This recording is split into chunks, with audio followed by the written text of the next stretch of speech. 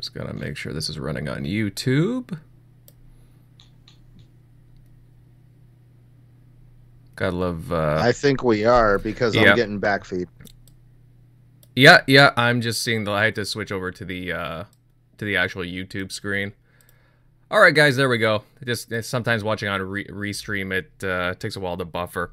All right, fellas, welcome to tonight's episode of the Xbox Roundtable podcast. This is episode number 191 of the show. Thank you all for joining us tonight as more people start to file in. This is your buddy, your pal, Invader here, and we've got quite a few things to go over tonight. Earlier this week, we saw the release of Microsoft Flight Simulator and The Ascent, a couple of pretty high-profile games coming onto Xbox consoles and the ecosystem.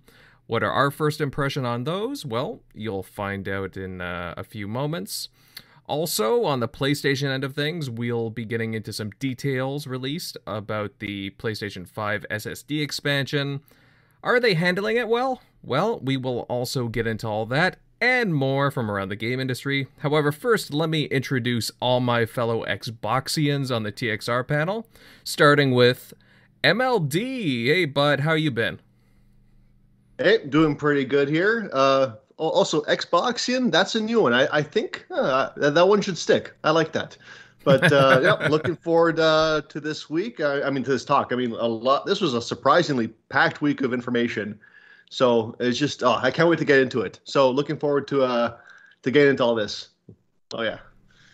Yeah, totally, brother. I know what you mean. A couple of really good games here released this past week, and yeah, I should trademark that.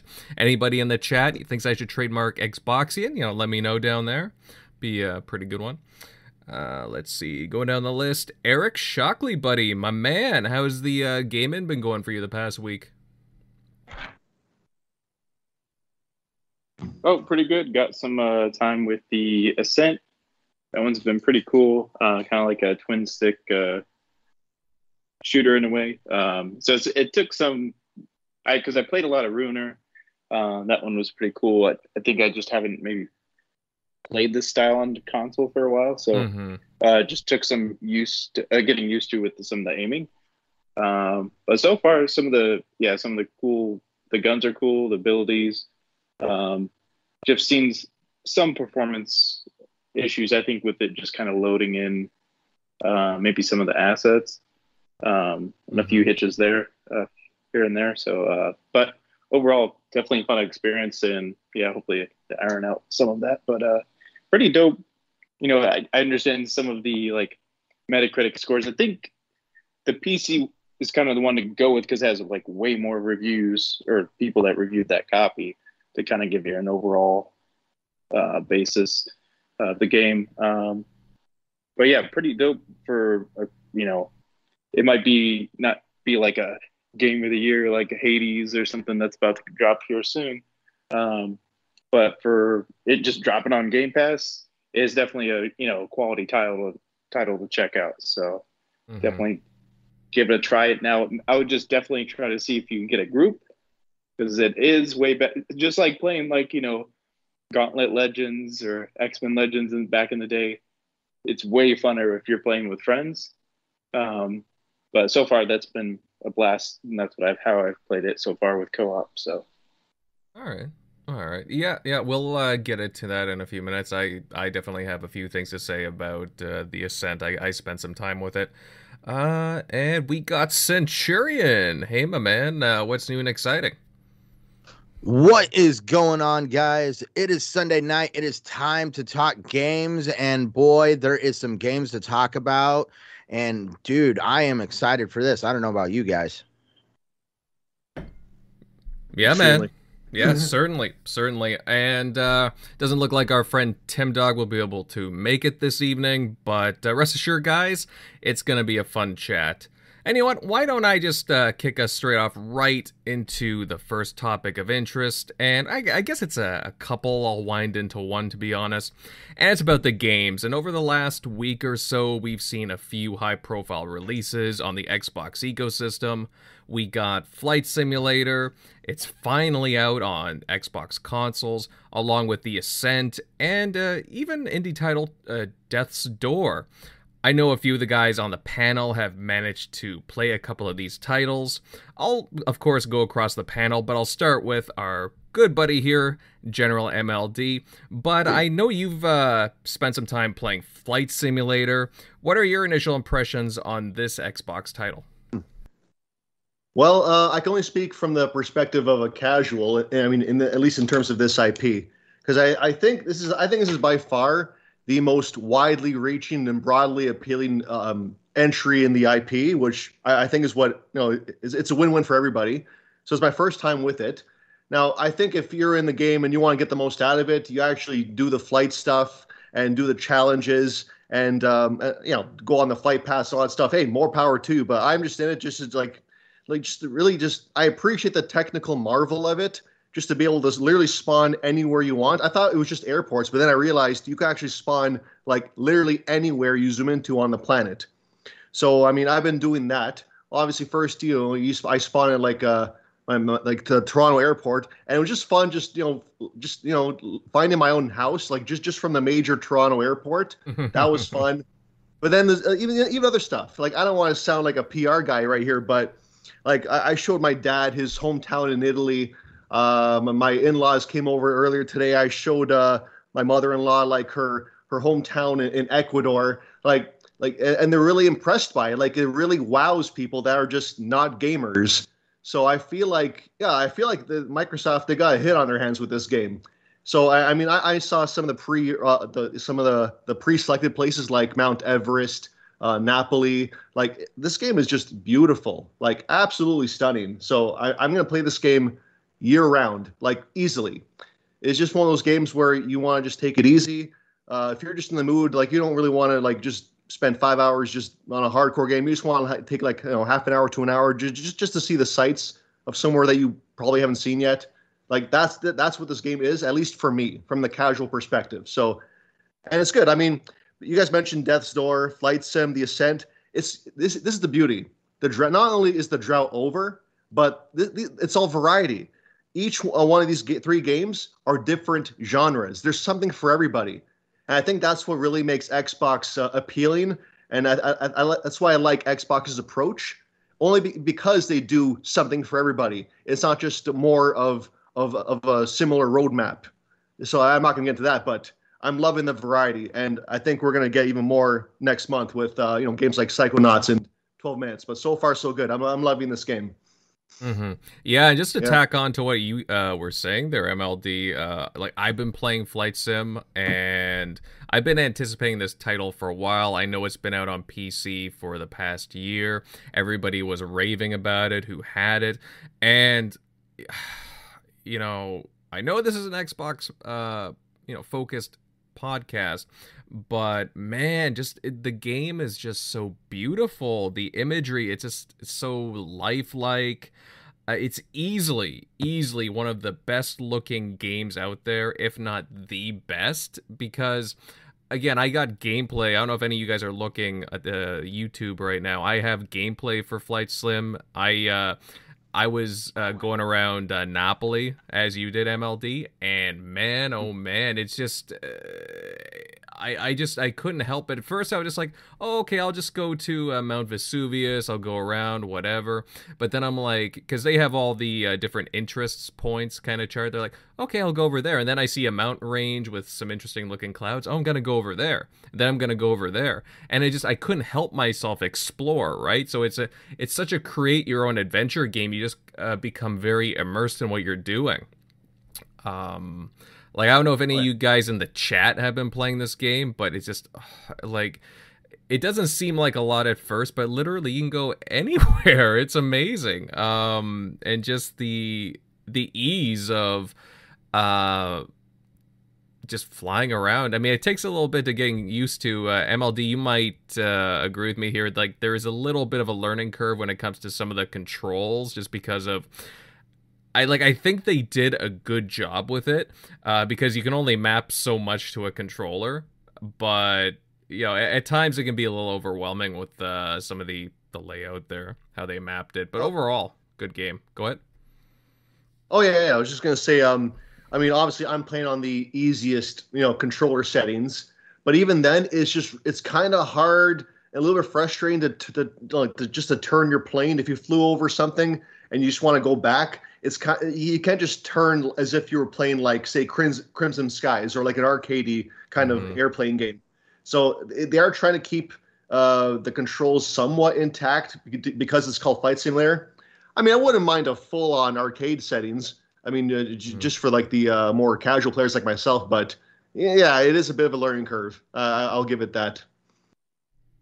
Yeah.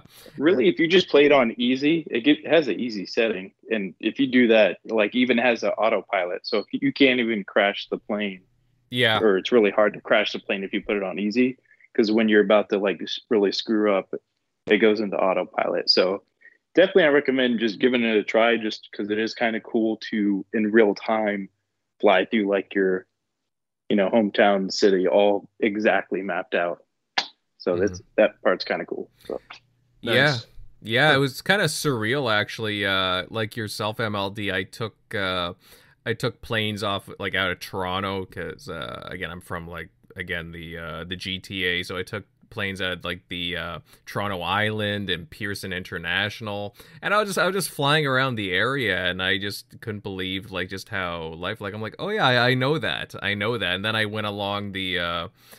I went over to like Niagara region. I passed over Niagara Falls. And I'm just like, oh my God, this thing is so detailed. Again, I just, it's blowing me away with just how detailed it is. It's immensely fun. It's immensely fun. It's one of those games where you don't mean to get lost in it for so long, like, okay, I'll just spend half an hour with it. Because the other day, again, I was just recording some gameplay here.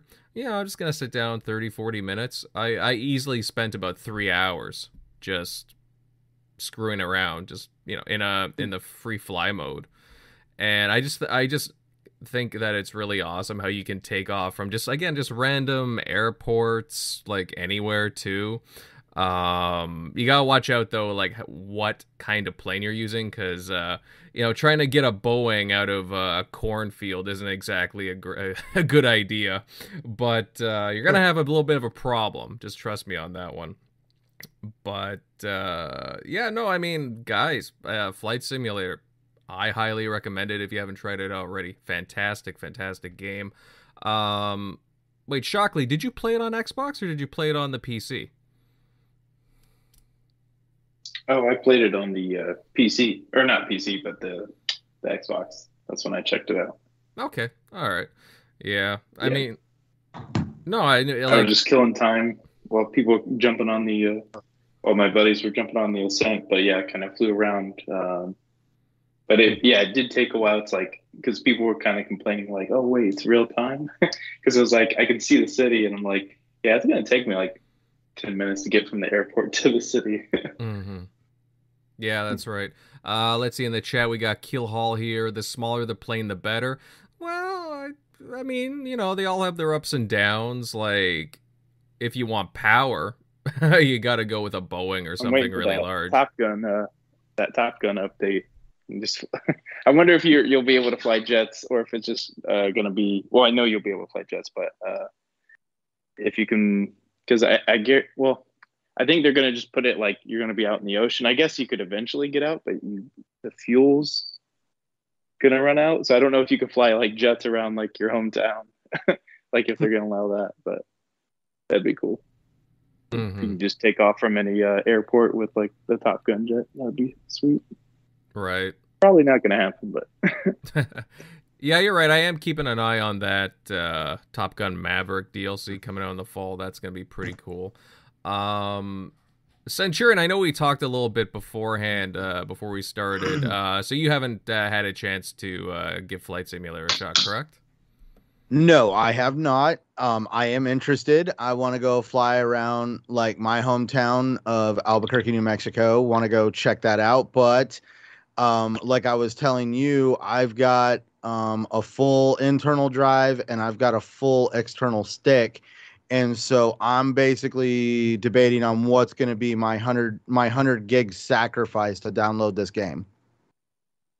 But I really want to check it out. That's where I'm just basically debating. That's where I'm at, is what game I'm going to delete to check this game out. Because obviously I got to still download it. To me, I'm just thinking probably setting that download up at night and just letting it download overnight. Now, maybe somebody on the panel can correct me or agree with me here, but I believe you don't have to download the full amount, because I think there's both an online and an offline version, if I'm not mistaken. That's right. Yeah. Yeah. So so you can just choose to download the online one if you want. It gives you basically the best photo imagery of the landscape. See, that's where I would want to see that's what I'm wanting to see. So I'm wanting to go all in. That's where I'm going to definitely just have to figure out where I'm going to fit this on my hard drive. Mm-hmm. Oh yeah, it's definitely a big visual difference versus the online, sort of the offline variant. I mean, yeah, you better have just seen it at the best quality.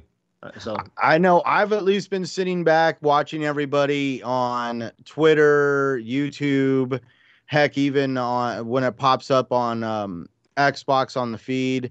Everybody's enjoyment for the game. It's definitely something I want to check out.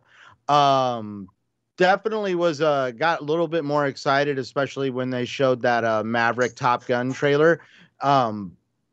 Is there any other jets outside of just standard passenger stuff? There's not really nothing too exotic when it comes to availability of aircraft, right? Oof, I gotta check the marketplace again. Mm-hmm. But actually, that's another topic. Actually, I want to talk about that too. But I think it's mostly just like either the big jumbo jets or like the World War II era kind of planes for now, anyway. Mm-hmm. See, I grew up in Albuquerque near Kirkland Air Force Base, so that's where I'm gonna probably be, and that's when I saw the military planes and stuff like that, especially with Top Gun. That's where I got excited with it. Mm-hmm. Yeah, no, I mean, like MLD was saying, I'm gonna have to take a look at the marketplace too, because I was even looking at like some other areas too that you can download for free. I know I downloaded was it this update for Scotland, if I'm not mistaken. They have a few others, like just something to keep an eye on when you're downloading stuff too, because I think this game could eat up a lot more space than what everyone else is thinking too. So again, because of all the detail going into this as well. So. Buy your brand new Seagate half terabyte expansion card pre-downloaded with Flight Simulator. Oh boy. The Game of the Year edition of Flight Simulator is going to be on an expansion card. Oh wow, okay. Well, at least all these town updates are free. So, but yeah, it can add up. Mm-hmm. Yeah.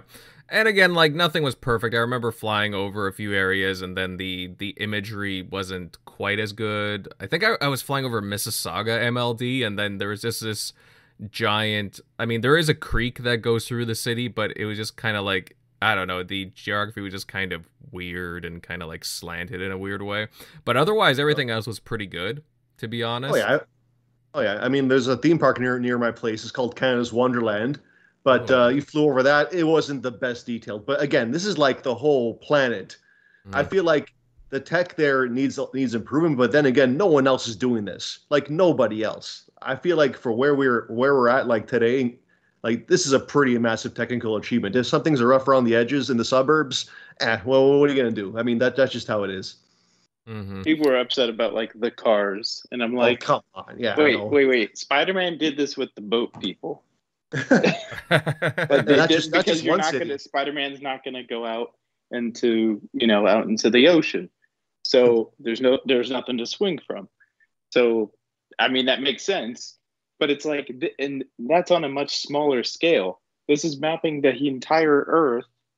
You're not going to be, in a normal flight pattern, flying, 100 feet from the ground, like from a highway, unless it's an emergency or plane's crashing. So it doesn't make any sense for them to put the detail into the cars. They're going to put the detail in the weather effects where you're actually going to be spending most of the time flying. Yep. So now we're on the topic of like nitpicks. For anyone listening, like the DLC store is is by no means mandatory. They don't pressure you. They don't nudge you towards it. I'm playing this game off Game Pass. I have zero inclination to pay for anything because the planes you got off the bat, that is more than enough to do what you want to do. And this is community creation stuff. It's like the Minecraft DLC store or whatever. Like, it is a community run thing.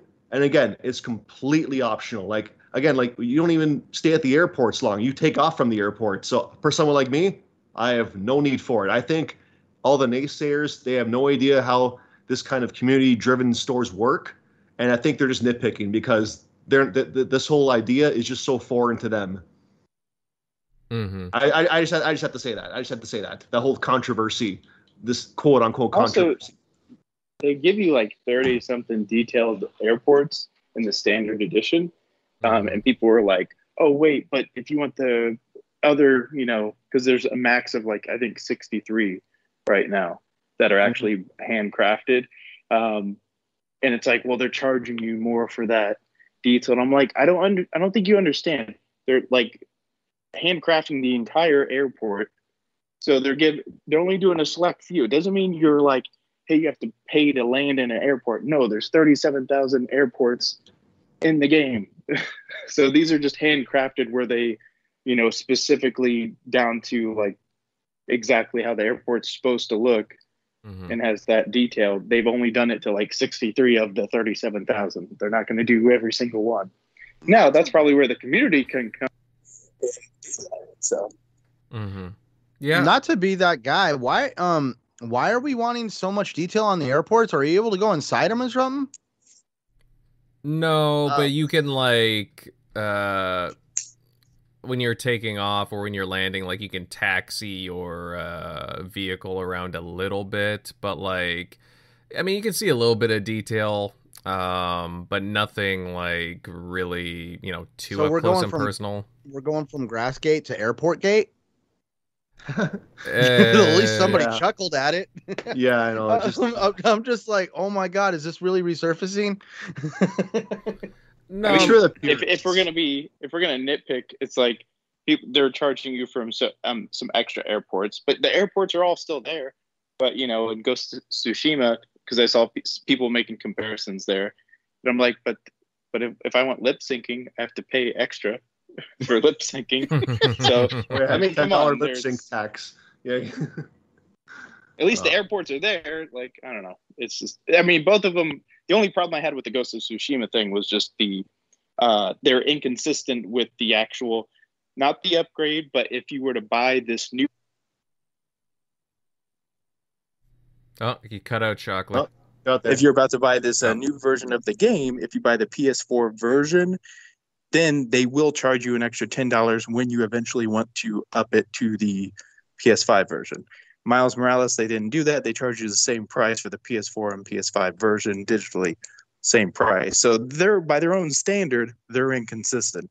So it doesn't make any sense in that realm. But yeah, I would say too, if you really want to nitpick, I mean, there is a way where you can like get a drone cam and like really like go outside like the plane and you can like look around, and I suppose you could go down to like the land, the surface, and get a good look, like just really go down there. But again, it's not going to be perfect, right? You're not going to get everything down to an exact blade of grass, for crying out loud, or a exact like super exact building, but everything looks great. I mean, as is. It's just like, again, the game isn't meant to like have this magnifying glass on it, like when you're really up close to it. But like, again, it's made for flight simulation, not tunnel simulation or bus simulation, right? You're not supposed to be on the ground. So, just very weird. Some really weird commentary coming out against the game. But overall, guys, I'm really enjoying this title. I'll definitely be spending more time with it throughout the week and just get lost in it and plotting like really weird courses. I don't know. Maybe me and Tim Dog and the rest of you, maybe we can take a trip to the Bermuda Triangle or something. I don't know.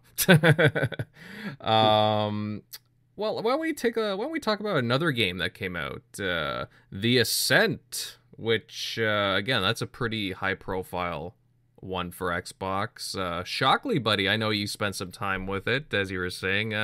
What are your first impressions of it so far? Yeah, kind of like I was alluding to before. It's kind of like that in the Diablo vein, or if you've played Ruiner, that was I think that was a Play Anywhere title. Definitely check that one out. Kind of similar style, but that was more of a single player. But this one's really, I think you do up to four people or four people together. But it has kind of an RPG style where you can kind of choose like kind of where you want to put your stats in, whether kind of be tanky, if you want to be kind of a glass, cannon with high crit damage. So there's a lot of like customizations, and you have that from the start. You can kind of customize kind of like on a smaller scale, like you could in like Cyberpunk. But yeah, definitely pretty cool game. It gets even some of the earliest stages. It definitely gets. There's definitely you'll run into some people that are a lot higher level than you. So we started like definitely gearing towards our vitality to up our life level. So just to get through some of those early stages. But yeah, it's been a lot of fun. So it's definitely one I'll probably keep in rotation, keep going back to. Definitely good, time waster with, group of guys. So definitely check that one out for sure. Mm-hmm. Yeah, I spent maybe an hour or two on it. I haven't had a lot of time to sink my teeth into it, but again, it's another title where I just have to say I can't believe the amount of detail put into it visually. Oh yeah, the detail in the cities is ridiculous for like a title like this that I would have thought. Because Ruiner kind of had that, but like this one has it to a whole nother degree. It's pretty sweet. Mm-hmm. And also too the audio in it, I have to say that's probably what's impressed me the most with it so far. The weapons have a very good I almost want to say like a good kick to them, but like they sound very realistic. They have a lot of meat to them, if you know what I mean. And I don't know, I just like the overall ambiance of it as well. And also, there is like a lot of areas too. Again, I don't know how far along the game you are, Shockley, but there's so many areas where there's crowds of NPCs. I'm like, wow, there's a lot of stuff going here. It's like a real living, breathing area, like city that you're in. It's amazing. Yeah, it feels more dense than like when you're playing Mass Effect. Now, obviously, as much smaller games don't have to render as much detail. Because the camera's way up high. But yeah, it feels a lot more like a crowded city than some of the other games that with that similar style. Mm-hmm. I have a question. I haven't played the game yet. First, do you recommend playing it alone, or do you recommend playing it with other people? Definitely don't play alone. Don't play alone? Oh, why? Is it just like they just overwhelm you? Well, it's like when you're playing any of those types of games by yourself, whether it's like Gauntlet Legends back in the day, Diablo. Like Diablo I can totally play by myself, but it's way better when I have at least like one person with me. Okay. And I couldn't help but notice the Metacritic difference between the Xbox and the PC version. I mean, does anyone know if it's due to like bugs or stability issues? I don't think any of that, because the big hitter on the Xbox side was from Metro UK, and I think they gave it a 30, saying it wasn't like Diablo, or wasn't enough like Diablo. So it wasn't stuff on. I didn't see anything that was talking about performance. It was just talking about the game itself. But you can see there's the PC version now has a lot more reviews. So I'd go with that one, because some of the reviews, like IGN, they're used on both, even though they probably only played it on one platform. So I don't know how that makes sense. So, I mean, if you put all the reviews together, even if you took that negative review and put all the reviews together, I think you'd be fine. Or I think it'd be like at least a 70 or higher. Especially if you just average them out between the two, it's like 75, 65. So about 70 games. So it's definitely worth checking out for a game that just dropped in your lap on Game Pass. And it's a lot of fun. If you have a couple guys just, picking it up for, a night, it was kind of a blast. It's kind of like, back in the day playing like Gauntlet Legends, those type of games where you just like run through and just start blasting people in a cool cyberpunk world. Definitely give it a shot. Mm-hmm. All right, good to know. Yeah, MLD, you bring up a good point too about the whole Metacritic thing, because I'm usually not a guy that really goes for Metacritic personally. I just kind of, I don't know, I do my own thing. Like I don't know, I tend to like some games that would be considered mediocre at best, kind of a thing, whatever. But it's like you look at the Metacritic and it's like Flight Sim, you have 92, which is, I mean, that's really, really good. You have The Ascent, again, last time I looked at it, it's 74. And the next game we're going to talk about, Death's Door, 86. I mean, again, that's a pretty good score as well. Is there like too much obsession over the Metacritic score? Is that just more of like a fanboy thing, do you think?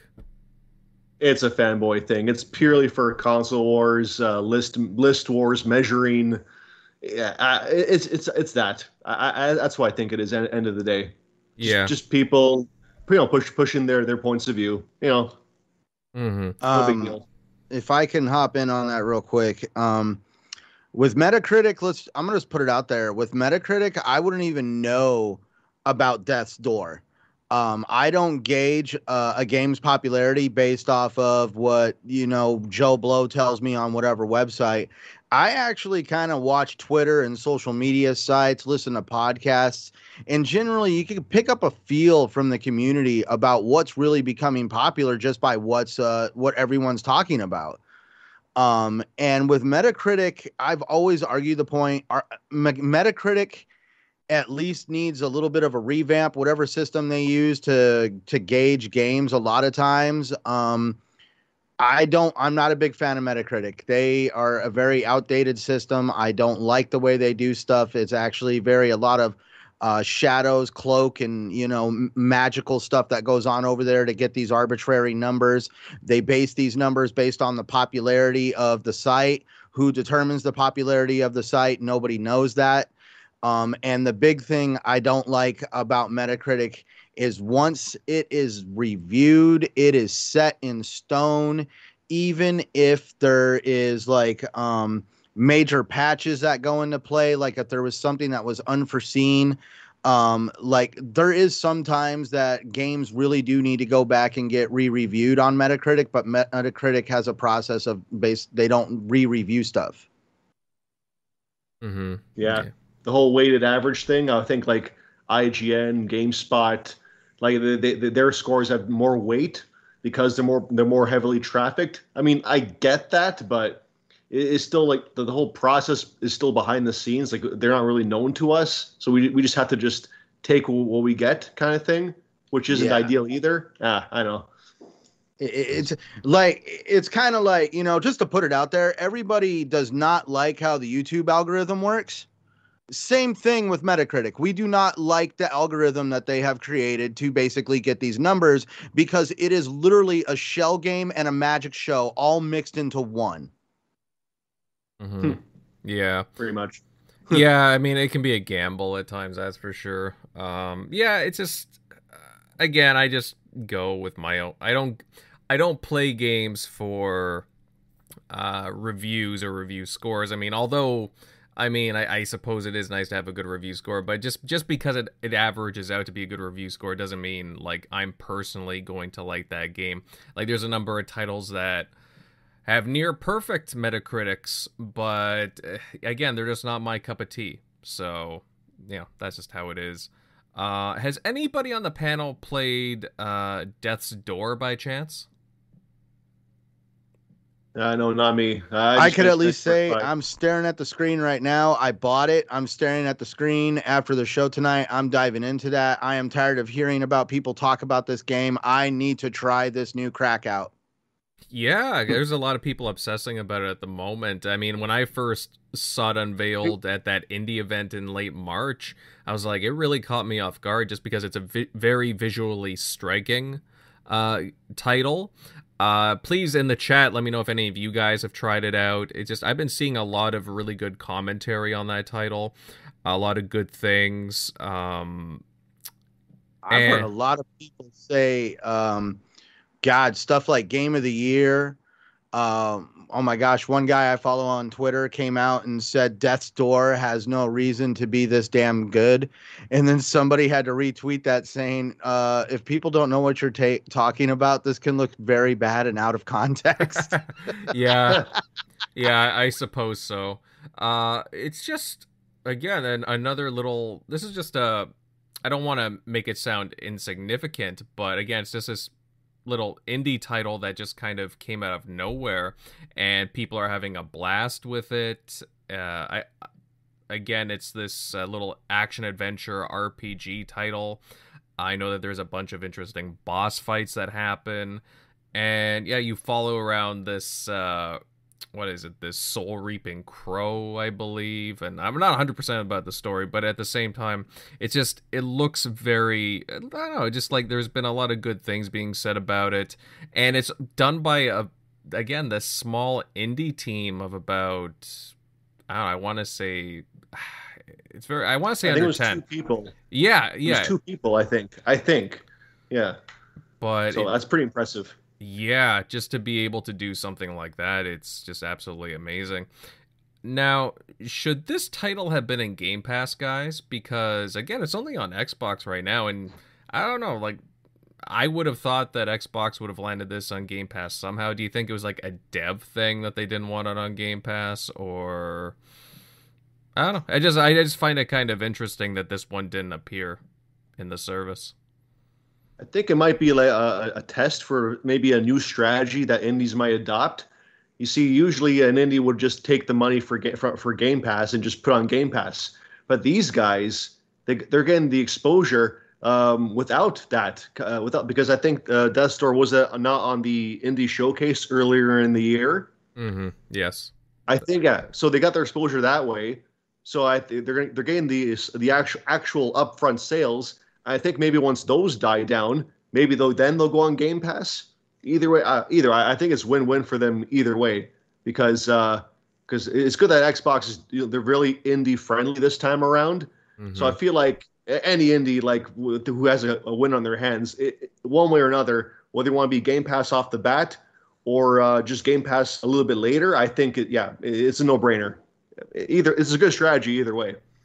Yeah, no, you make a good point there, MLD. And in the chat, what just happened, he states that I've got like 13 hours in Death's Door so far. It's awesome.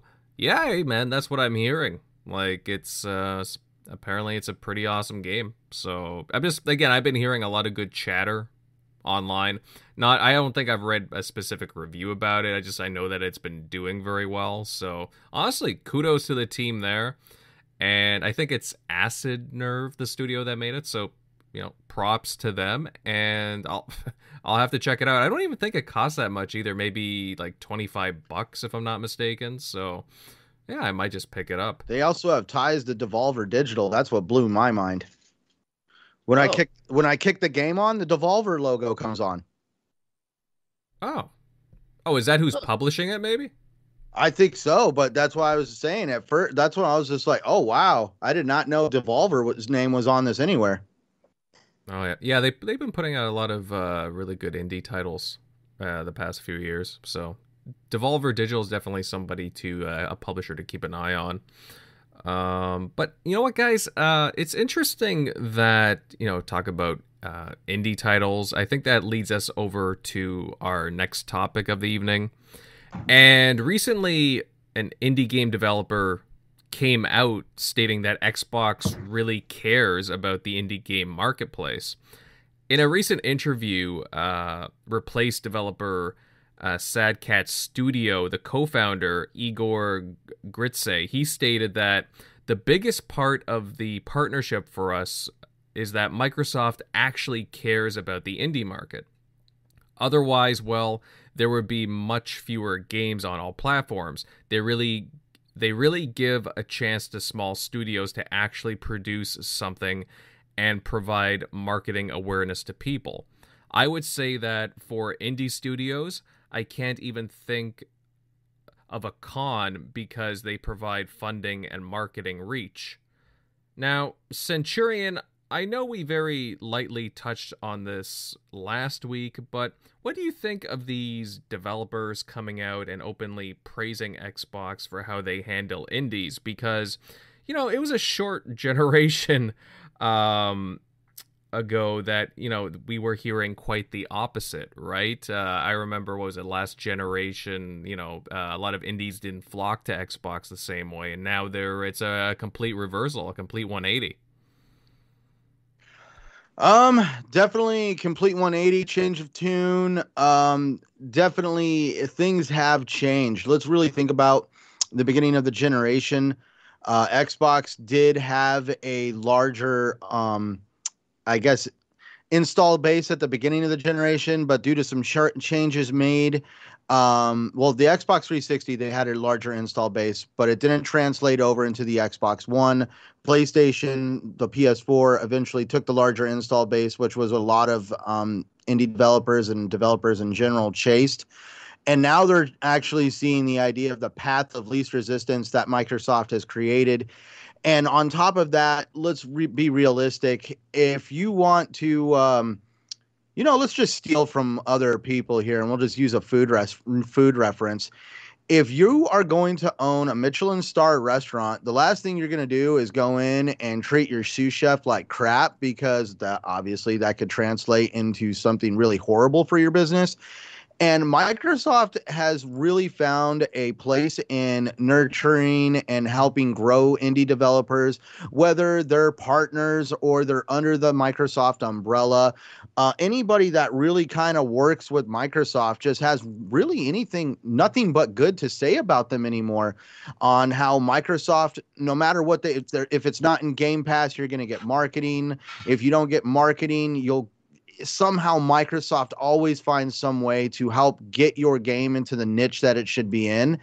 And indie developers let's really be realistic. We've seen great developers like Cuphead and developers like them, or the developer of Cuphead, that put their homes on the line just to fuel some of these passion projects that they wanted to get out into the ecosystem. And they don't want to see this fail. And Microsoft has done nothing but make it easier and easier for an independent developer, or publisher for that matter, to be able to get their games on the Xbox ecosystem without having to have some secret, $25,000 buy-in fee and invite-only sales. As a matter of fact, it's kind of funny, in the articles, some of the stuff that was even said on Twitter, some of these developers were even asked by Microsoft to put their games in these sales because Microsoft really thought it would help the game grow. So it's not treated as like some exclusive gym membership over at Microsoft. They really want to help gaming grow as a whole, and pretty much in game want everybody to be thinking of Xbox when it comes to the place to be when it comes to the ecosystem you want to game in. God, that was probably a lot. No, man. Well said. Well said. Mm-hmm. I mean, it's just free PR. I mean, that's just how I see it. These are all passion projects. Like today's indie developers could be tomorrow's, media, AA, even AAA. Who knows, right? They could be picked up by a AAA developer, publisher. It's just easy. It's just minimum amount of investment. Give them a little bit of exposure, give them the spotlight, and boom, you just got goodwill with the little guy, and that translates to positive word of mouth with gamers online on social media in the chat rooms. It translates to Xbox. This is a brand that cares about the little guy, and a game like Death's Door gained a good decent Metacritic score. I mean, they're small projects, but these scores, it overall, everything adds up. And that's my point. It's minimum investment, maximum return with PR. It's a no-brainer. And I think Xbox, they finally see that. And they make it easier because it just makes sense. It's not an expensive undertaking. It's just simple. Yeah. Mm-hmm. Now, I have to put this out there, guys, because is Xbox now becoming the console for indie games, you would say? Because we've seen some comments, the beginning of last month? I know very recently, there were some developers coming out that made comments about how Sony's been losing like they've been losing confidence with Sony about how they're approaching them, and just I don't know, they're just like losing out with Sony nowadays, and I don't know, they just seem to be more vocal against them with the way that they approach them and their games. They seem to be a little more tighter with them, whereas Xbox, they're way more open to them. They give them the marketing that they need, and they give them a spot where their game can really shine. I mean, is this something where like Xbox can really capitalize on with these indie titles? And we've seen, again, like just so many really high quality indie titles come out recently. Oh, 100%. I mean, I read those news pieces when they broke out.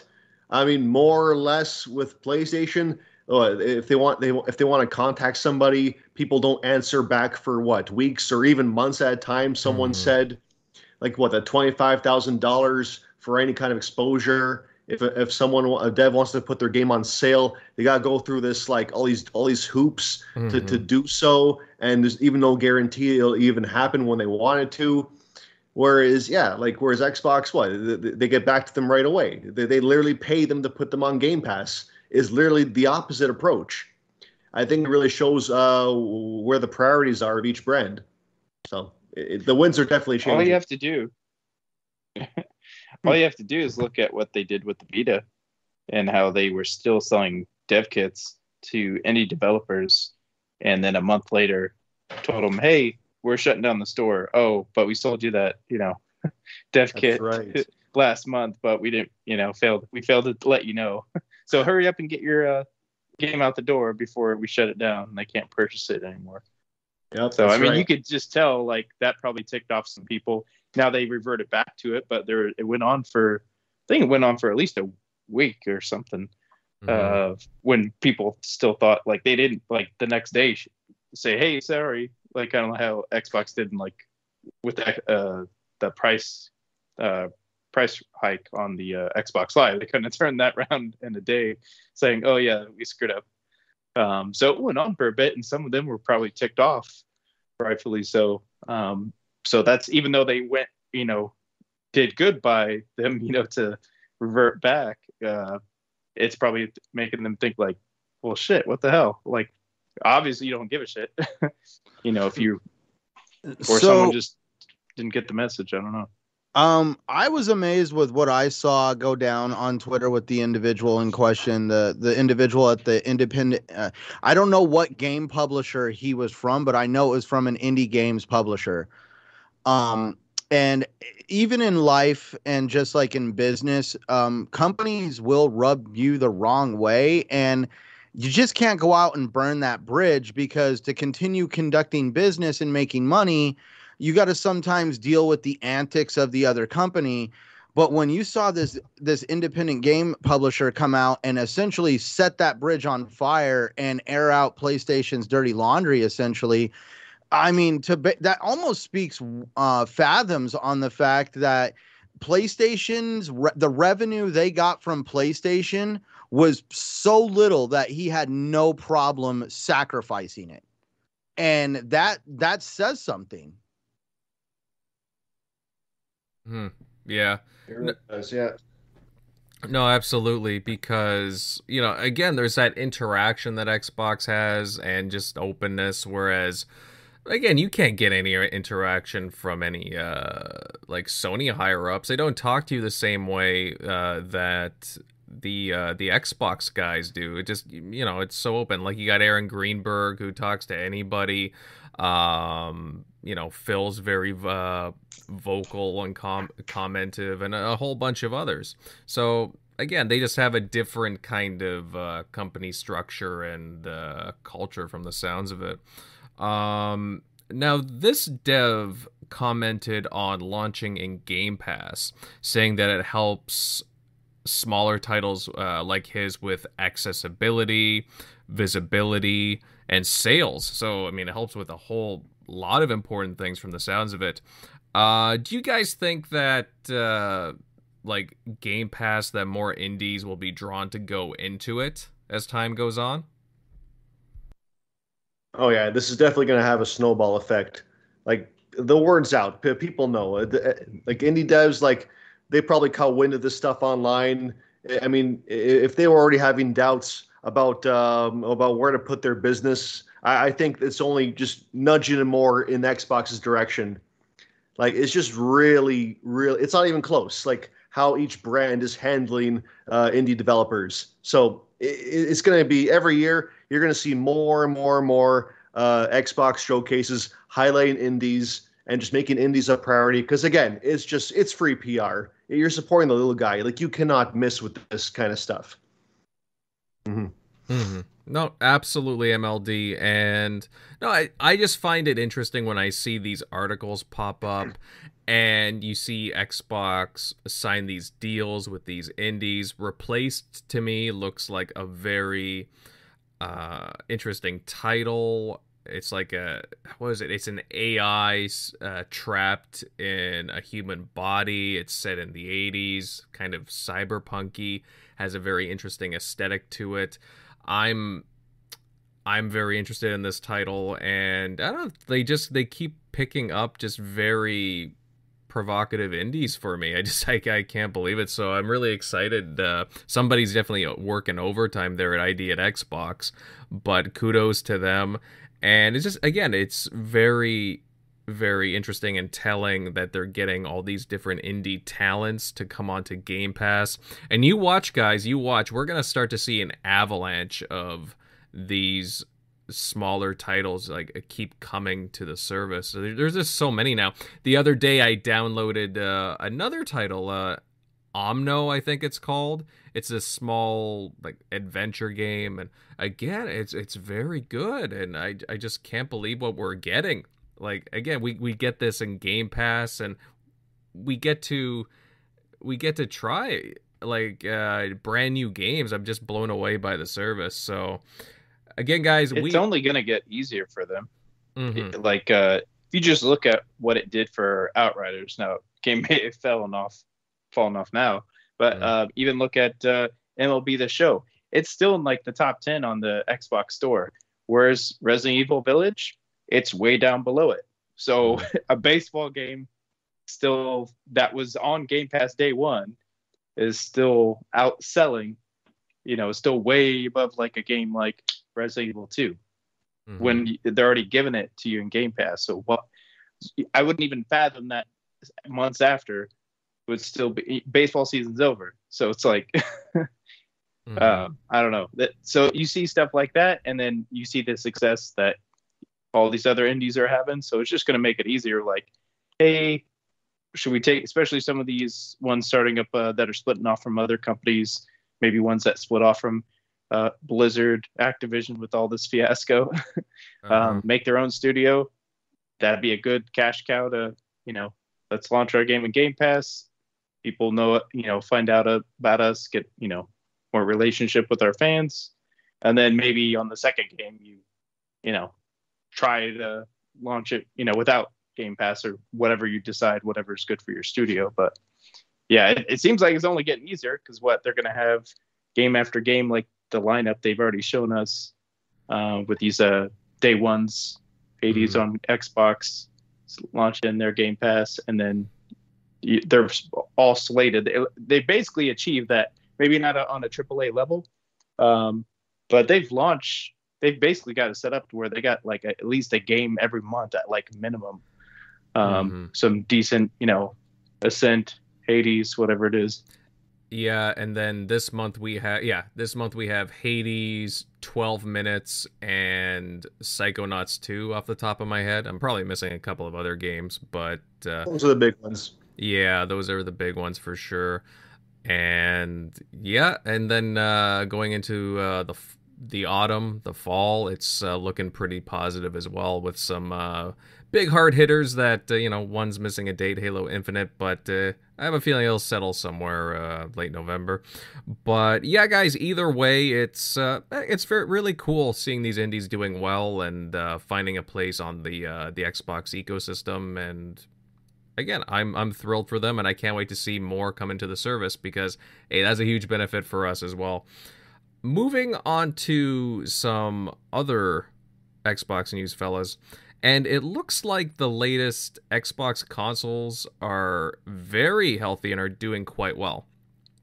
Now, during Microsoft's fourth quarter earnings call a few days ago, CEO Satya Nadella stated that despite a supply shortage of Xbox Series consoles, they are the fastest selling Xbox console ever, with more consoles life to date than any previous generation. General MLD, these are some really impressive statistics coming out of the Xbox camp. Do you see this successful trend continuing, even with a chip supply shortage? Oh yes, I think this bodes very well for the generation for a variety of reasons. I mean, for like you said, number one, you got the chip shortage. So Series S, they're more or less more accessible, but I feel like that's more for when the generation really kicks off and it gets that, and the casuals that are really starting to flock to it. I'm not worried about that. But Series X, that does not last at all on store shelves. So that bodes very well. But it's also, I'm thinking outside the box here. You got what? You got xCloud being on all these devices. You got day one games on Steam and Windows Store, but especially Steam.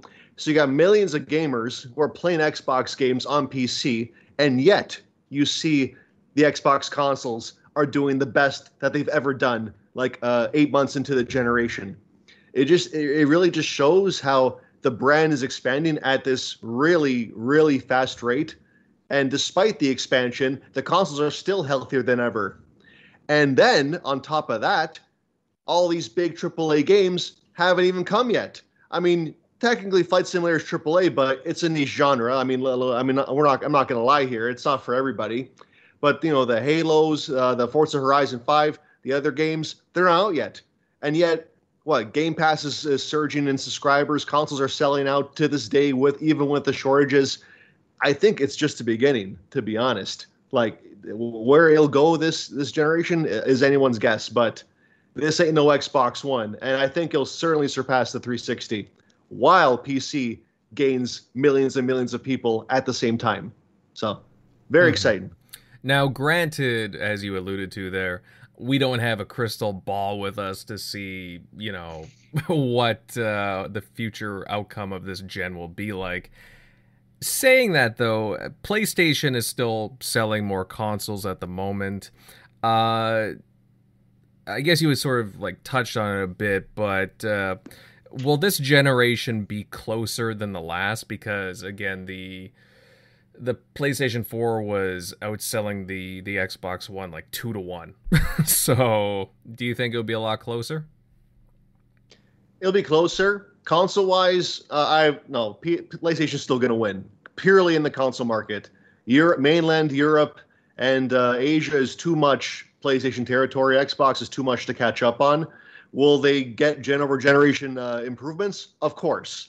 But if we're going by global sales, the PS5 will come out on top. The brand loyalty is just too high. But that's luckily not with the criteria that Microsoft and I think a lot of Xbox fans are using. It's more about monthly engagement. I think monthly active users, that's going to play a big role in the coming years. That'll be a criteria that will be worth pointing out that I think is more important.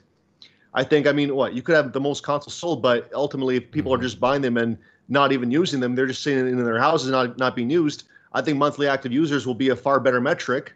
It's too early to kind of make that mental transition. A lot of people are just very traditional. They still have the console-only kind of criteria in their heads. But I think monthly active users is the right way to go, is to actually measure engagement, who's playing per month. So I think despite not selling as much consoles, there'll be vast improvements. But I think in the end, Xbox could even potentially win out as a brand, as overall, if you count the monthly active users. So that's where I stand on that.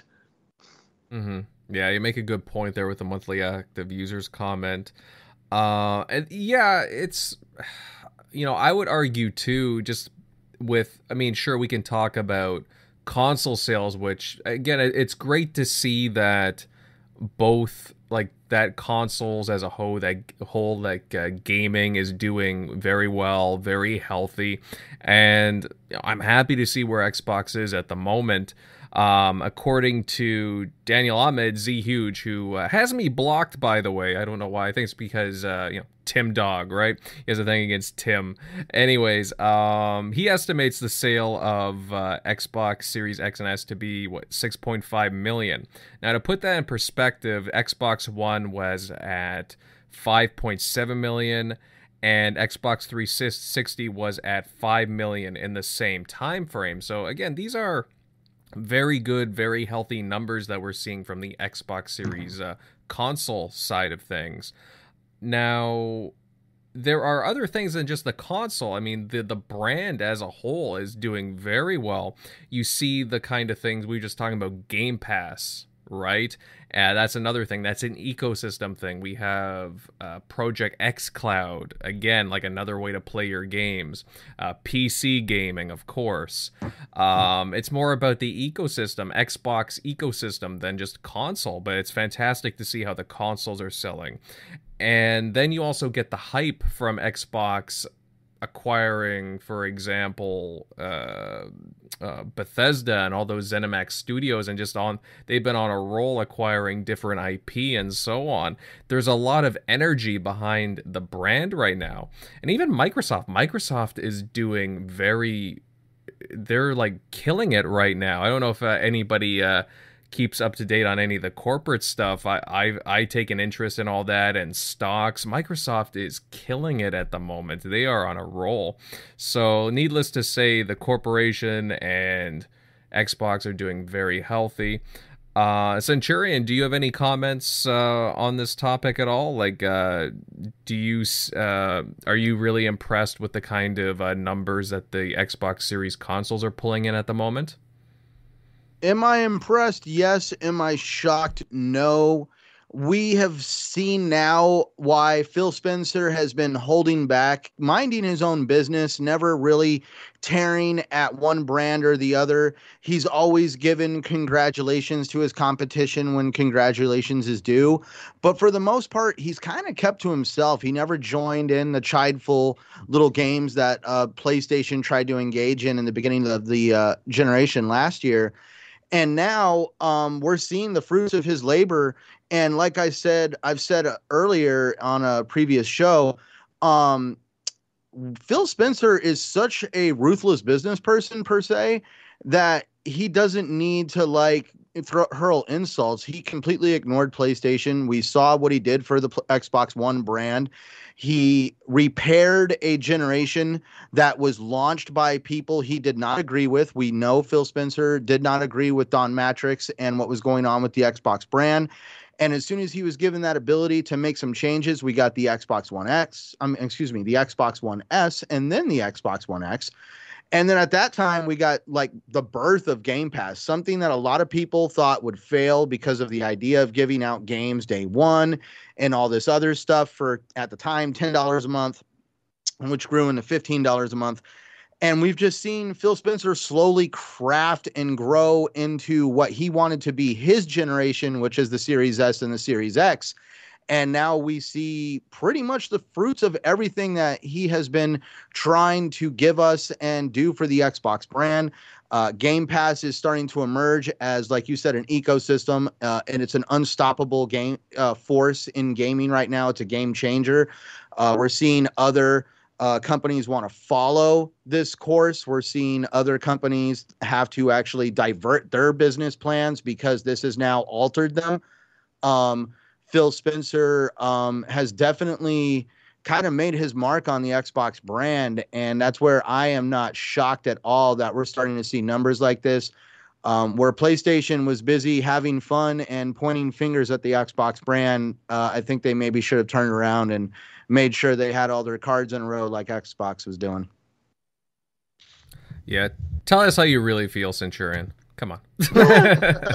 No, I'm just saying, man, it's just one of those things where if you really think about it, to be truly successful, you shouldn't waste 1 second of your day talking bad about anybody or really, tearing them down. And that's one thing that I always enjoyed watching Phil Spencer speak, when he always talked about how there's enough room in gaming right now for everybody to be successful. If we all look at it, the only real competition that I've ever seen when it comes to gaming is the competition to keep the new players from getting in, because we're all happy with it being Nintendo, Xbox, PlayStation, PC. But if we start seeing the Googles, the Tencents, the Amazons, every Tom, Dick, and Harry throwing their 10 cents into gaming, we might have a watered down, convoluted mess eventually. And that's the real competition that I think Phil Spencer is really starting to engage in, which is why he's trying to get these other platforms on the idea of being more open to backwards compatibility and game preservation. Throw that crap out the window about, Phil Spencer being about not being about game preservation because he's constituting Game Pass. I feel like the Xbox brand has done a very good job of bringing forward games like Knights of the Old Republic, Republic Commando. Those are just some original Xbox games that I would always sit back and think about. And as soon as they were made backwards compatible, I bought them day one. And I feel Xbox has really done a good job when it comes to games of past, where other platforms, Nintendo and PlayStation, all like to kind of reach into that vault and try to slap a new coat of paint on it and justify you buying it again. Mm-hmm. Yeah, well said there. And also something to keep in mind, as OG Kratos here said in the chat, and the numbers would be even higher if there were more consoles available. I mean, that's true with the chip shortages. A lot of people are waiting on the availability of these consoles, and they're also looking at the landscape currently that's set out right now too, with how these consoles are performing on the market. We'll be getting into a PlayStation topic in a few minutes, but the topic of SSDs has come up a lot as well. There's been a whole bunch of different game delays, and that's been keeping people from like, should I invest in this console? Should I not? And also just whether it be different acquisitions and what's going to be Xbox exclusive and what's going to be PlayStation exclusive. There's a lot of different things involved here, and it's all very interesting to see the way that things are playing out at the moment. So anyway, guys, I mean, it's just, again, like when more consoles become available, then, man, things are going to be really firing. Really, really firing. I'm looking really forward to the next, let's say next year, next 2 years, they're going to be flying off the shelves, especially the Xbox Series X, no doubt. And PlayStation 5 too, for sure. Okay, guys, we will move on to the last topic for tonight. And it's some news, again, out of the PlayStation camp. Sony has now confirmed that it's rolling out a beta for the PlayStation 5 users to expand their storage. Yeah, that's right, a beta for storage. Cut out there? What? Oh, you cut out there. Oh. Maybe I did. I don't know. Oh, weird. Maybe it was me. Could be. But anyways, yeah, PlayStation is expanding their storage. They have a beta for it. However, the SSDs, they need to meet certain requirements and expectations, such as speed and SSD size, like the actual physical size, so it's able to fit into the slot inside the PlayStation 5. Now, Shockley, buddy, what do you think of these internal SSD requirements? Because I'm already seeing a lot of confusion coming out from their announcements. Yeah, I mean, it wasn't super clear. It kind of reminded me of some of their, hey, this is how you transfer your PS4 save to your PS5 version. So it kind of reminded me of that. Yeah, I mean, it's not that hard, and especially if consumers have changed out their PS3 hard drive, PS4 hard drive, it's not that convoluted. Now, making sure you get the right SSD that's going to be the right speed, so you get similar performance, because that's going to be the main thing here. Whereas, you could swap out the hard drive and the old ones in like PS4, PS3, as long as you just got a, similar hard drive or a laptop hard drive, you're fine. Whereas, they're I'm guessing why Sony went with this speed is they're going to have games that just can't be possible, on say Xbox speed of a SSD. So, I mean, I was still kind of befuddled of like why they went with that level of speed and instead of just maybe using that cost into, just higher performance, which will help your frames. But, because they still haven't said, because people kind of point to Ratchet and Clank like, oh, that's only possible on a PS5. No way. But like all the devs, all they've said was just like, hey, the SSD is allowing us to do things that we couldn't do on the PS4. Like they haven't said like, hey, this game is not possible on the speed of our competitor. There's nothing like that. So that kind of, you want to make sure you get the right performance because I'm assuming those games will come eventually, or there'll be eventually a sticking point of like, this is why we went with this speed, some years or whenever that's going to happen, I would assume. But people need to make sure they also buy that heatsink because I've seen some of the videos of some of the ones they've recommended, and definitely not having a heatsink on it would be probably a big no-no, especially if you live in a humid climate where it gets kind of hot in your house. Make sure you have a heatsink on these things because it's definitely going to throttle.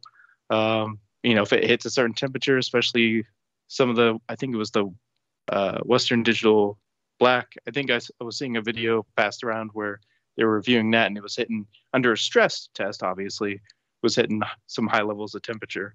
That can definitely help, or that can definitely hurt the performance. So, I mean, I get that people are talking about with the proprietary, maybe that wasn't the right way to go. But on the other side of that coin, Xbox has had that from day one. You've had to wait, about the time to make a baby to get, just in beta. This isn't even, unless you opt in to even start using this. And then and then they even send out that disclaimer, hey, because probably someone will put one of these in there, probably get the cheapest one they can find, maybe from because I've seen people pass around brands I've never even heard of. And then they'll put a heat sink on it. And then who knows, because they already said in their disclaimer, hey, we're not liable for whatever, SSD you put in this thing and it goes awry.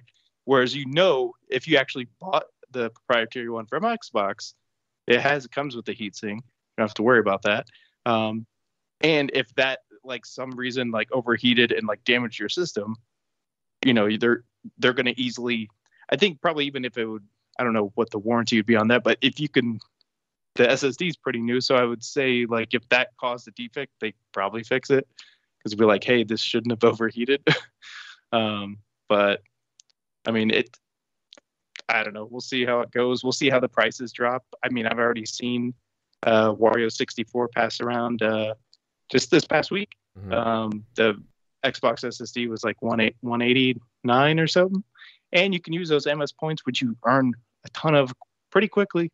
And you can use that to buy it off the Xbox store. So, I mean, you can get it for a lot cheaper. So, I mean, we'll see how much those prices drop with the competition with these Gen 4s. So, but yeah, no, we shall see. It's interesting, Shockley, too, because at first, with the Microsoft, the Xbox Series X and S,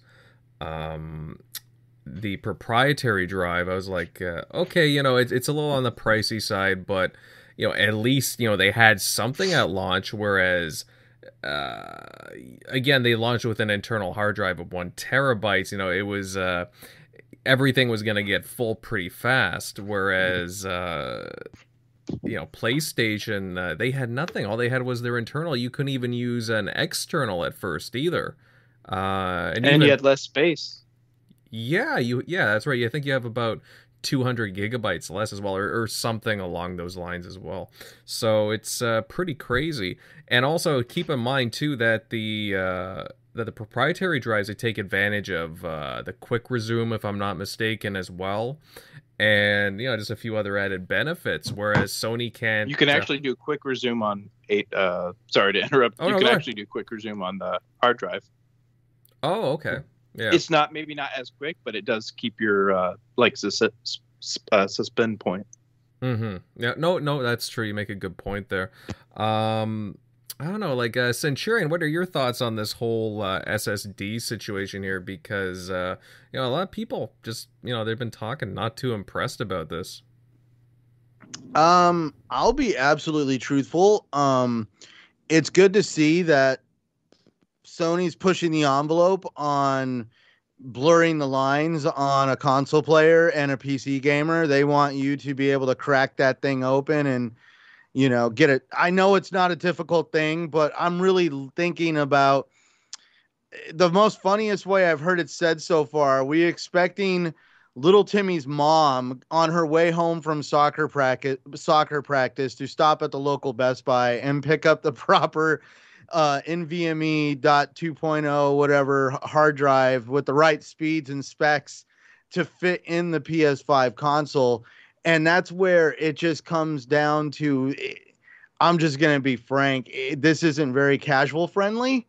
This is definitely not very friendly to people who are just in gaming for gaming. They don't want to tear down a console and screw something onto the board after they've checked the millimeters of it. I know it sounds silly, but in my line of work, I literally have customers that complain about the most trivial things.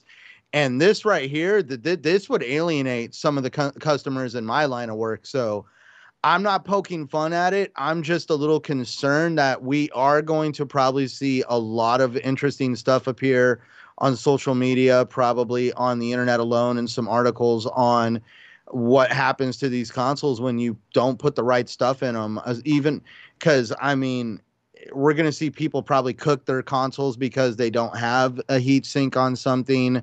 We're going to see potentially a console short out. I'm very curious on how this is going to work in the long run. Is this going to be something that is embraced, or is this something that is going to be completely rejected by the gaming community?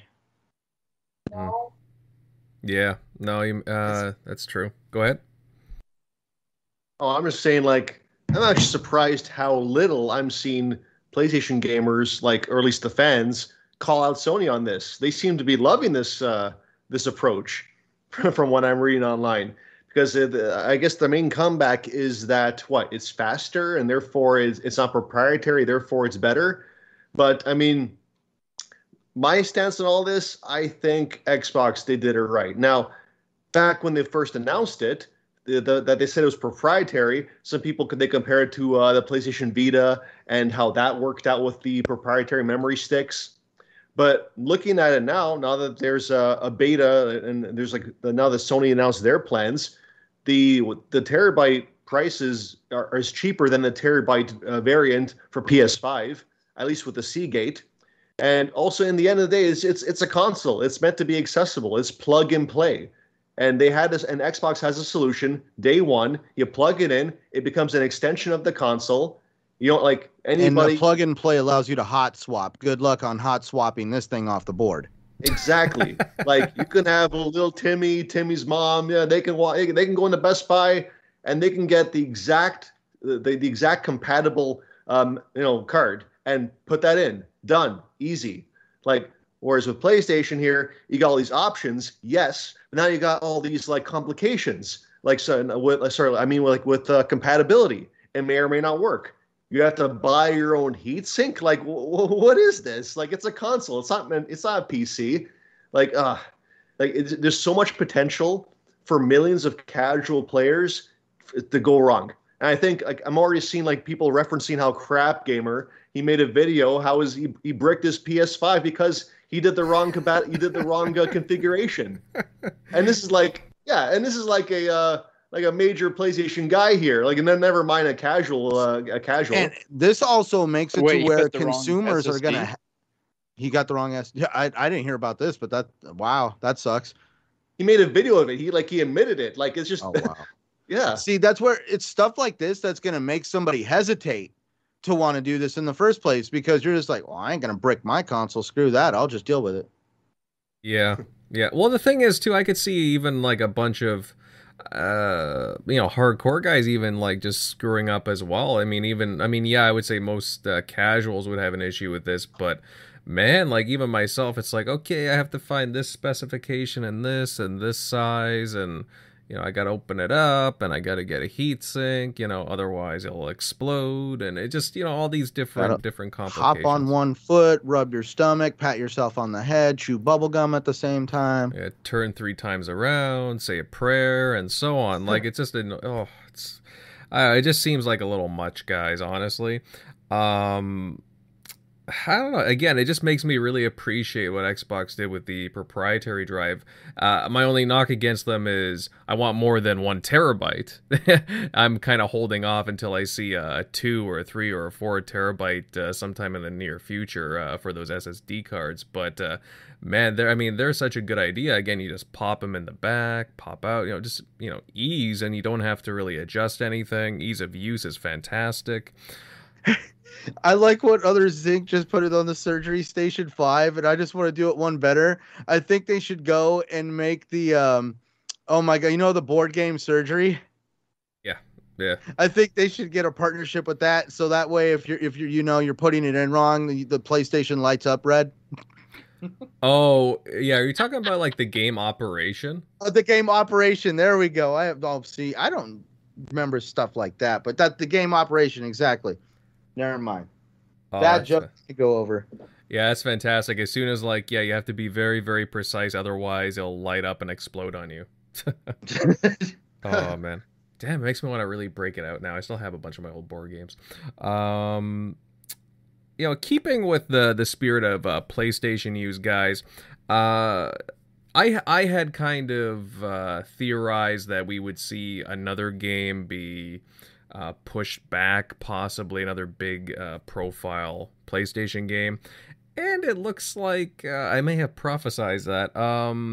Now there's reports coming out, I mean multiple reports coming out, that Horizon Forbidden West is set to be delayed into 2022. Something that could be announced during a possible stream, presumably the next State of Play sometime in August or September. At least that's what some journals were saying, like Jeff Grubb. So there's quite a bit of meat to this rumor going around.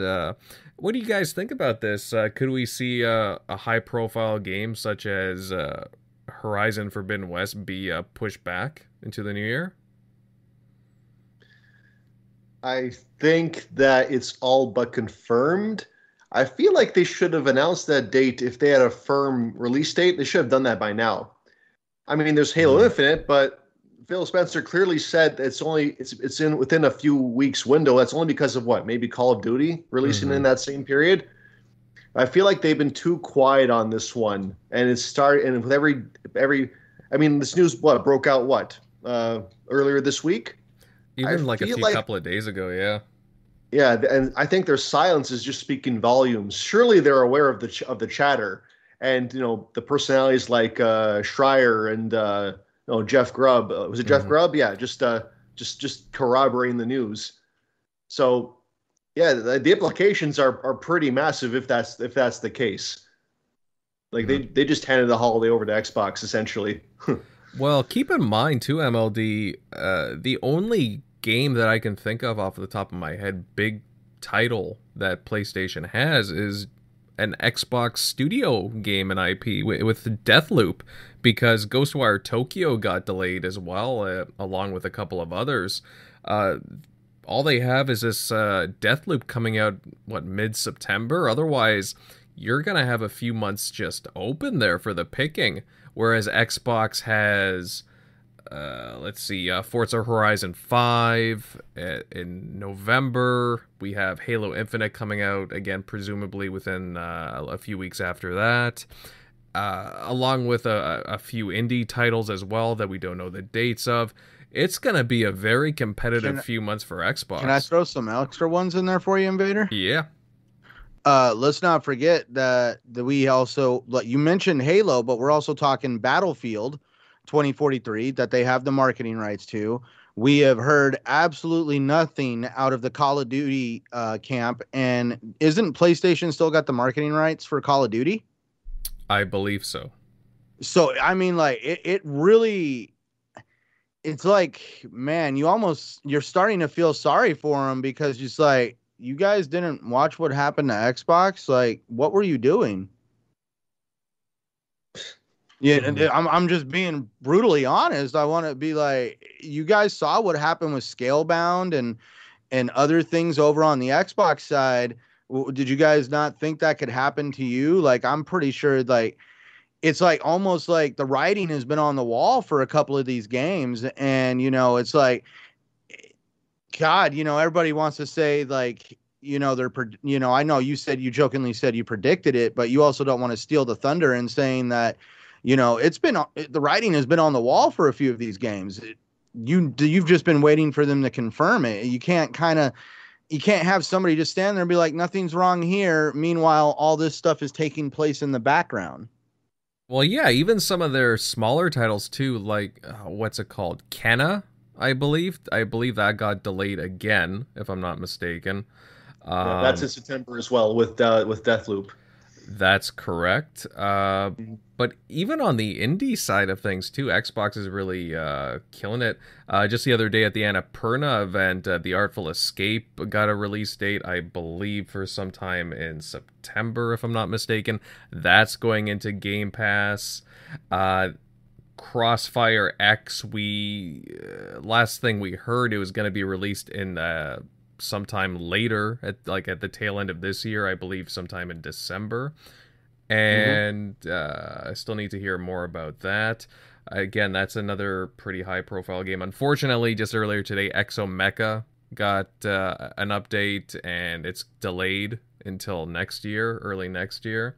But hey, again, I don't mind delays. It's just I don't like having a blank period of time with no games, like 3 or 4 months. Again, I'm just going through the list here. Like, I'm just looking at a list, all these indie games that Xbox has to tide us over, and things are looking pretty good at our end. But man, at the Sony end of things, they just didn't prepare for this from the looks of it, unless they have some kind of secret game that we don't know about. But I would say that losing Horizon from this year really blows. See, at this point, I do want, it's fun to make the jokes and like, look what's going on over there. But at the same time, there is a part of me that wants to see them literally pull a rabbit out of their ass. Well, again, look at the developer we interviewed, Joe Winter. Song of Iron is coming out in late August. We also got Tunic. What else? Shredders, that snowboarding game. Scorn, which you had covered in some of your videos as well, Centurion. All kinds of bloody indie games coming. It's gonna be a monsoon of bloody games for us. Actually, it already is. I'm already overwhelmed by my backlog alone, and you tack on top all these newer titles that we get through even Game Pass, as just the accessibility. Man, oh man, I'm just blown away by content. So definitely no drought on the Xbox side of things. But again, guys, like, I know I have a little, like, this is an Xbox centric show, but I have a PlayStation 5. I don't want them to not have games. I'm invested in this. I want to play these games.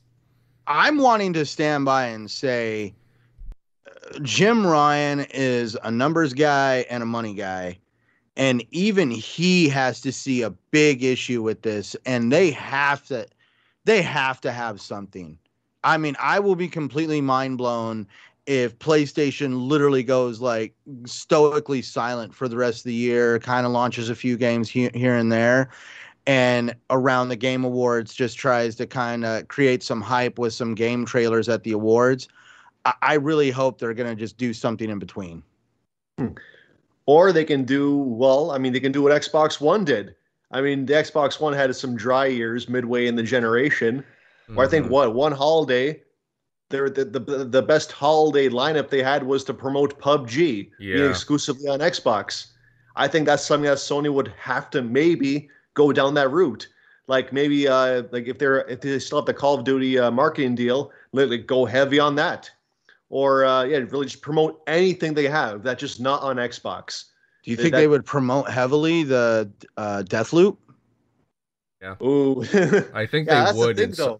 but It's yeah, it's also Deathloop's also September though. It's not really a holiday game. But if they had nothing, you think they would be like, oh, because what if Call of Duty does not show up to the holiday season? What if whatever they got going on over there just happens to create that delay that PlayStation really didn't see coming? Then I guess it's just gonna be a hilarious marketing campaign from my end anyway, to see them push Deathloop so hard. When people know they're just gonna wait it out and play it on Game Pass with all these post-launch patches that are gonna happen. So either way, like I guess people are hoping that they pull a rabbit out of their hats here, but they may just have to just do what Xbox One did back in the day and just promote whatever they have that just isn't on the competition, whatever it is. Mm-hmm. Yeah. Yeah. I mean, now that unless they could also do another thing where, because they do have a couple of definitive editions coming out, whether it be for Death Stranding, Ghost of Tsushima as well. So I guess technically you could count those, but at this, because I do know that you're gonna need that multiplayer to basically, because you know that there's a large multiplayer base on either ecosystem. Because I am tempted to pick up both for my PS5, but just because, I mean, there's nothing really else. I'm okay. There is Ratchet and Clank. Don't get me wrong. I do want to play that as well. I'm going through a bit of my backlog right now. I personally feel bad if I just have games sitting in my library and I just kind of neglect them. I need to play them. I'm right there with you. Ironically, I was playing Days Gone today. I literally had to play the game for about 45 minutes to an hour to kind of get a feel to how to play the game again, because I checked the save date, and the last time I played that game was December 23rd, 2019. Oh, wow. Yeah, I still need to get into that, actually. Days Gone really does intrigue me. So I want to say when I remember playing that game a lot, and I want to say there's a noticeable difference playing that game on the PS5.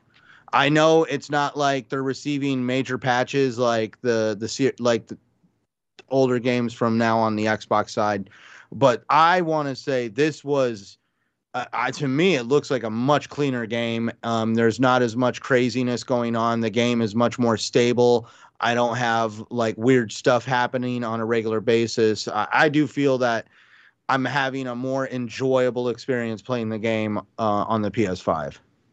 Mm-hmm.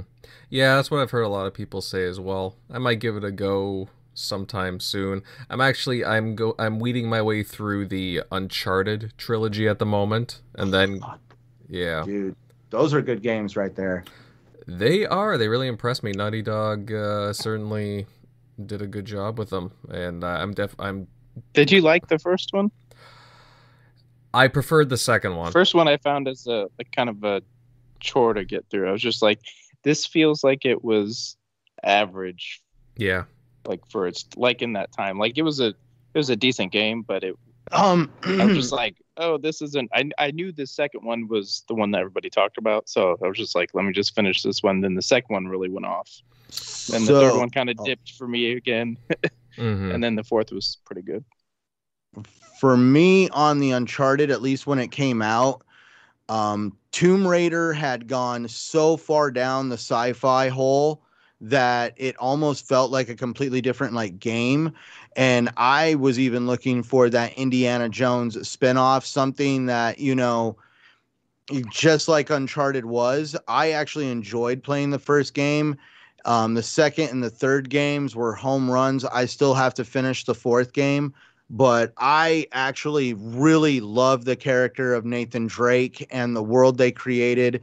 The story between him and, is it Sully or Tully? Sully. I mean, the story between him and Sully is honestly really, really a really good story. I definitely would like to say that the Uncharted series as a whole is one of the shining examples of why PlayStation has kind of earned the reputation that they've had in the past of being able to create very well crafted stories. Yeah. I gotta move on from Uncharted soon, but yeah, there's still a lot I need to play there to catch up on from the PlayStation 4 and 3 library. But yeah, either way, guys, it's interesting to see what PlayStation does with a major gap in their in their lineup later this year, their fall lineup. So who knows? They could secure a couple of indies, or again do some more marketing. It's time will tell. Time will tell. Considering how I think it's the same spot as last year with Halo. Like Phil, there's no reason not to delay Halo if it needs to work, because I'm still selling out my consoles anyway. So PlayStation's still selling out. It's like, if you need the time, it's not going to hurt you. You're not struggling to push consoles, and you're already selling more than Xbox. So it's like you can get by if it needs to have a few more months in the oven.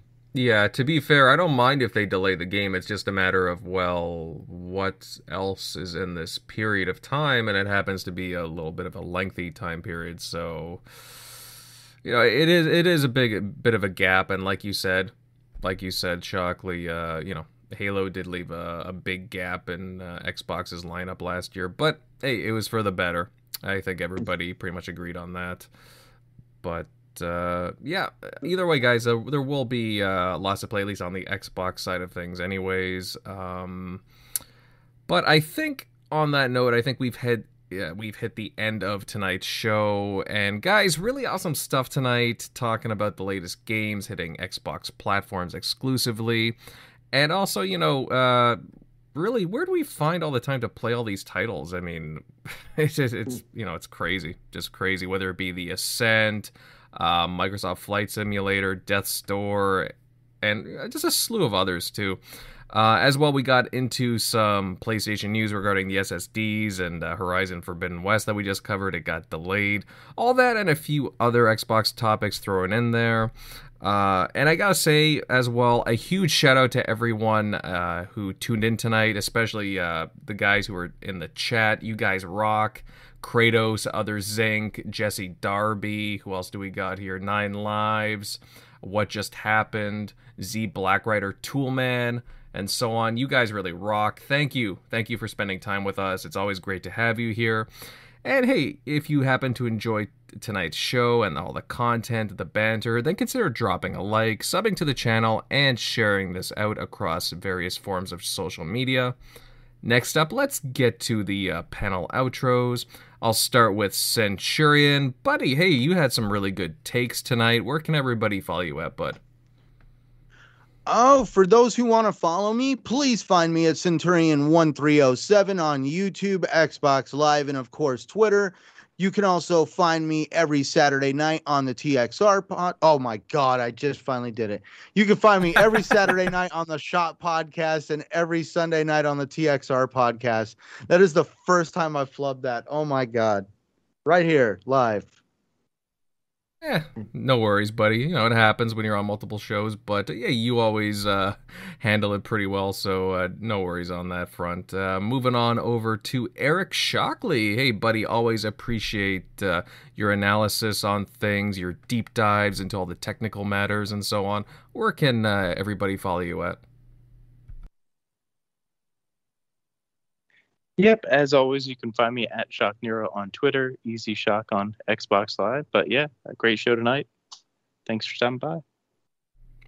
Totally. And MLD, buddy, awesome show. Again, I really enjoy your takes as well. Where can everybody follow you at, my friend? Thank you. Twitter is at MLD Ghost. YouTube channel is General MLD. Xbox gamer tag is Ghost MLD. Just basically finished MechWarrior 5. Now I'm on actually playing an indie game called Yes Your Grace. It's like a medieval kingdom simulator. That's pretty fun, actually. Also, it was really fun. Always a pleasure. And hoping next week we'll have more juicy news to talk about. Absolutely. Yeah, oh man, I really gotta finish off MechWarrior 5 too. I was really into that game. But yeah, guys, on top of all that, this is Invader signing off, and you can find my content over on YouTube at Invader Gaming. Currently working on some things, hoping to get some content out soon. But yeah, wicked show tonight, and we cannot wait to see you all here next Sunday. Have a good one, guys. Take it easy.